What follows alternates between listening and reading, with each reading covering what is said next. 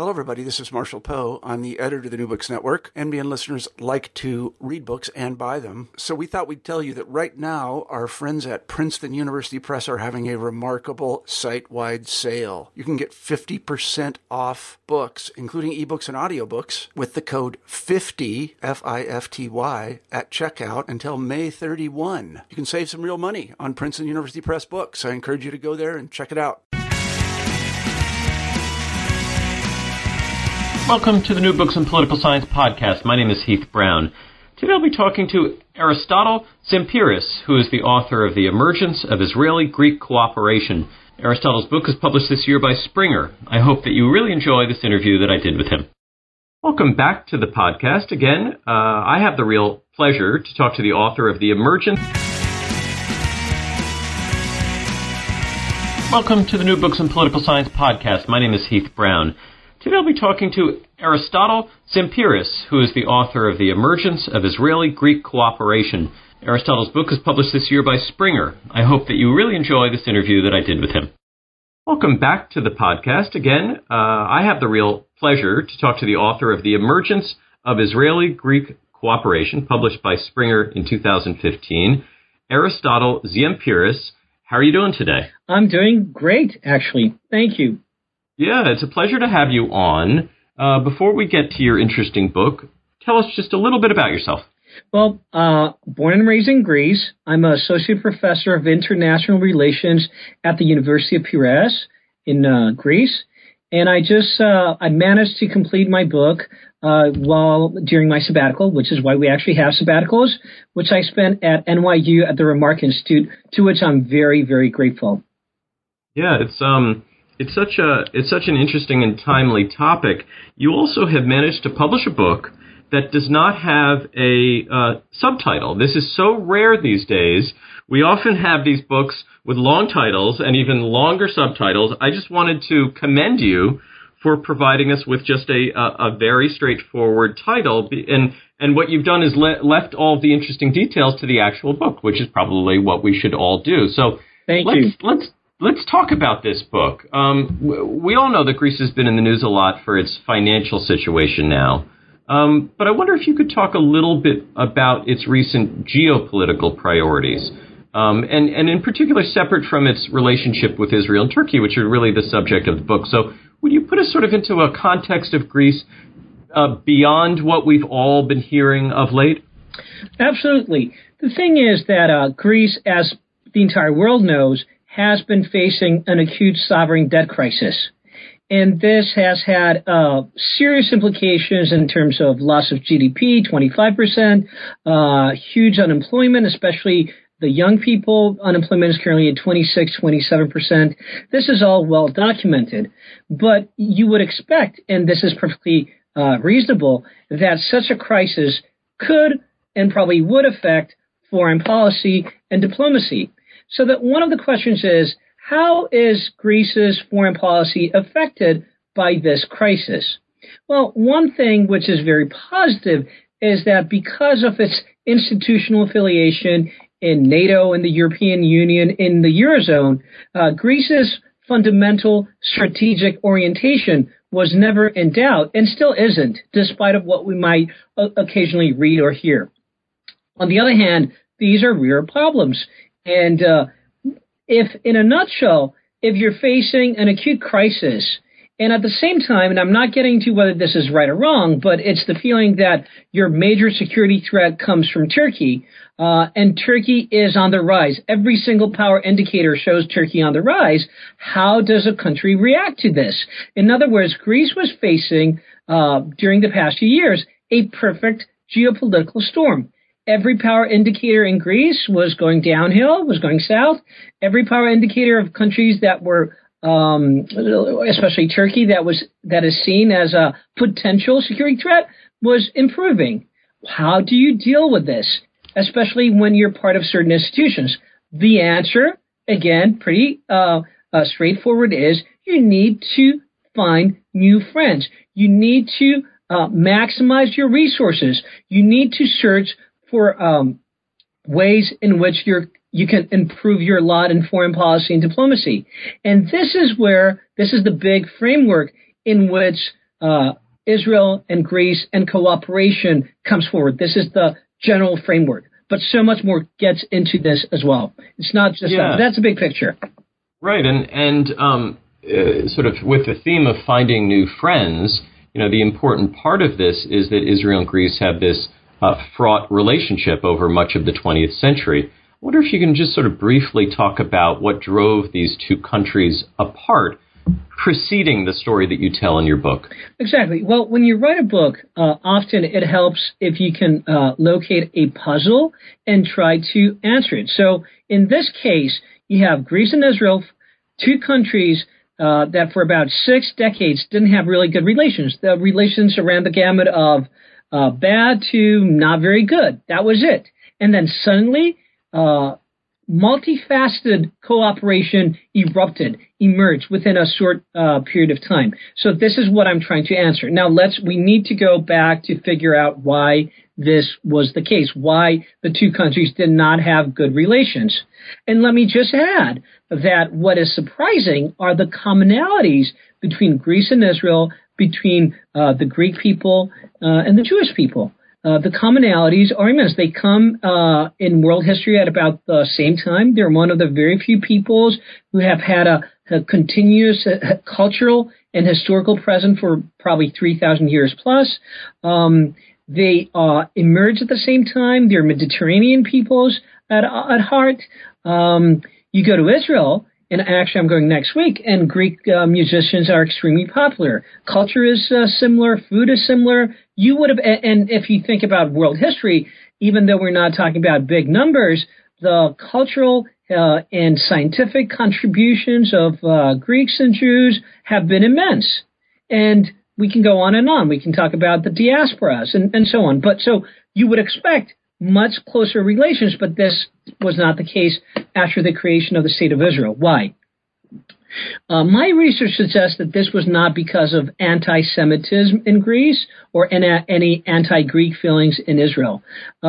Successive Greek administrations had a certain view had certain interests high on their agenda. To give you an example, there was a very important and financially strong Greek minority in Egypt. Greek governments were afraid that Nasser was going to kick them out if they supported Israel. They didn't support Israel. They were eventually kicked out. Or Greece was very much focused at the level of the UN on the Cyprus issue. And Israel could offer one vote. The Arab countries at some point as many as 22, I think. So more than 20. So you want to take the votes. But again, the Cyprus issue was not resolved at the UN. Then there were concerns about the Suez Canal, the Suez Straits, and Greek shipping going through there unhindered. So throughout several decades, successive Greek governments had realpolitik reasons for not supporting Israel, not really anti-Semitism from my point of view, not based on anti-Semitism, but they didn't really produce any tangible rewards or successes. So I think it was high time for a reappraisal of Greek foreign policy vis-a-vis Israel, and that begins right around the time that the crisis erupts. Now, there's a third player here, which is Turkey. Yes. How would you characterize this trilateral relationship between them in the 1980s and 90s? Again, in the period right before you focus on, what was the relationship between these three neighbors and sort of growing and changing world powers during this time period? Turkey and Israel were very close, especially at the level of military cooperation in the 80s and 90s. And that was certainly not the case with Greece.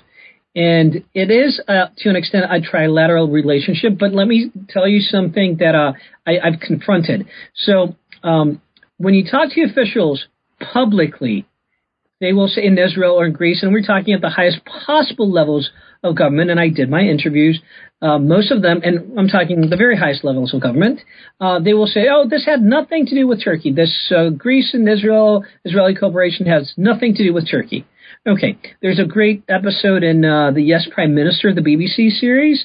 Sir Humphrey Appleby says, never believe anything until it has been officially denied. And to think that this is a coincidence that just when relations between Israel and Turkey soured, and then Greece moves in very quickly to have a multifaceted cooperation with Israel, either we believe that this is pure coincidence, completely unrelated, or, as I think I prove in my book, it is related. And I can go on how I think I can prove it, not only because it makes sense. Listen, a lot of things in this world make sense. They don't necessarily happen, but this did happen.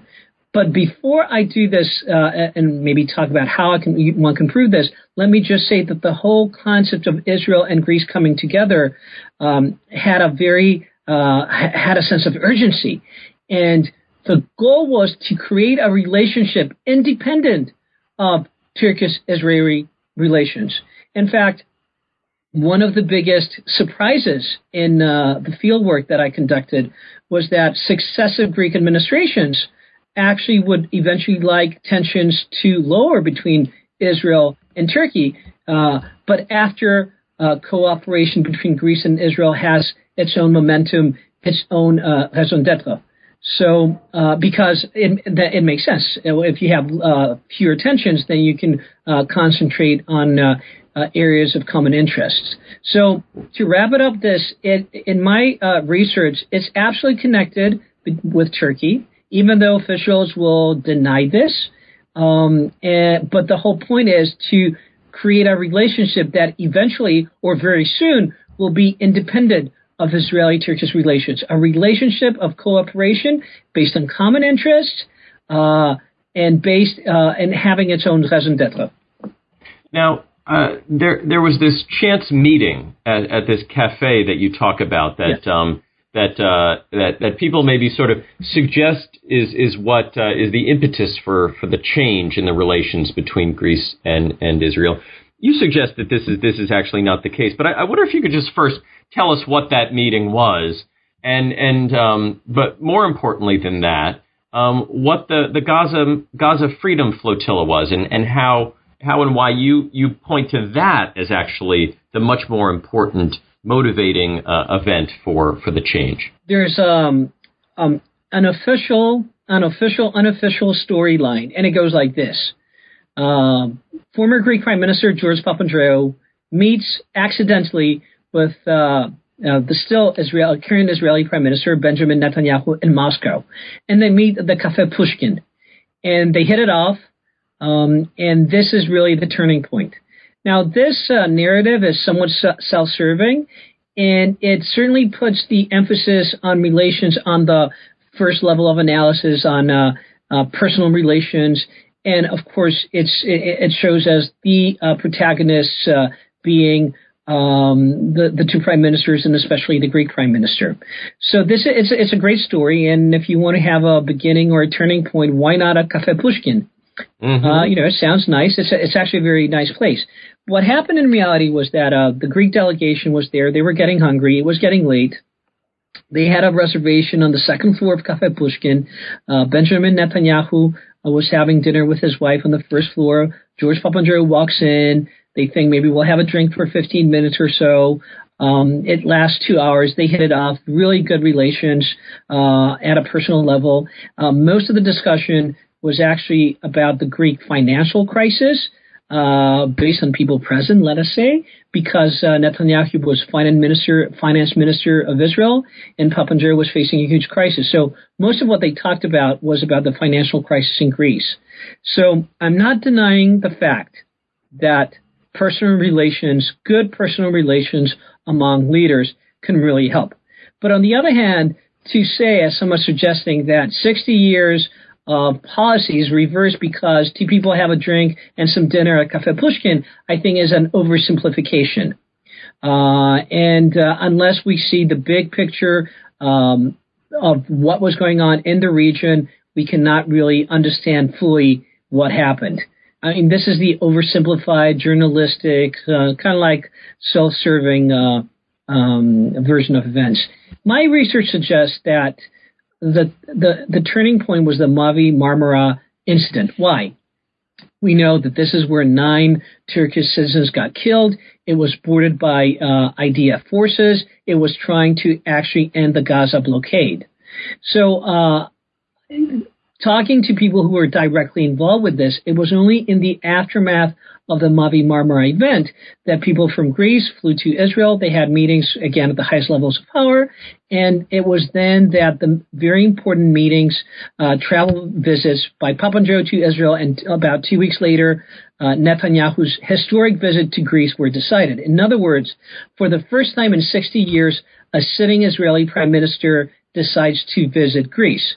I don't think that's because they enjoyed dinner or just because of that. I think there were larger forces going on. And I think that after Mavi Marmara, there was a growing sense in Israeli circles that, at least for the short run, Israeli-Turkish relations are not going to improve. In fact, they're probably going to deteriorate. So that's for me and my research, that's a turning point. That's when Netanyahu comes to Greece, first time historic.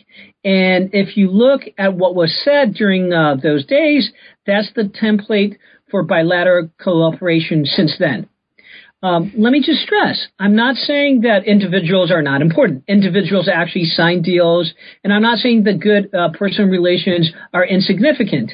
But usually when you have a reversal of policy that is of long-standing, 6 decades long policy, more things have to be in play. And I'm getting some official reaction from officials at this point, but I certainly stand by what I've written and what I published. And let's talk in specific terms about what has changed. Independent of what caused the change, what are the specific elements of the bilateral relationship that you illustrate in your thesis that we can look to? What are things that have happened that wouldn't have happened just 15 or 20 years ago? What are the specifics that you would point to say this is evidence of change? There are several specifics. And of course, you raise a very important point, because politicians might say, okay, this is what we want closer relations. Okay, but that's at the level of rhetoric. How about deeds? And that's really the test. One test, I consider that of the utmost importance, is the fact that anywhere from 400 to 500,000 Israeli tourists are now visiting Greece annually. The number used to be in 20, 30,000. Now it's close to 500,000.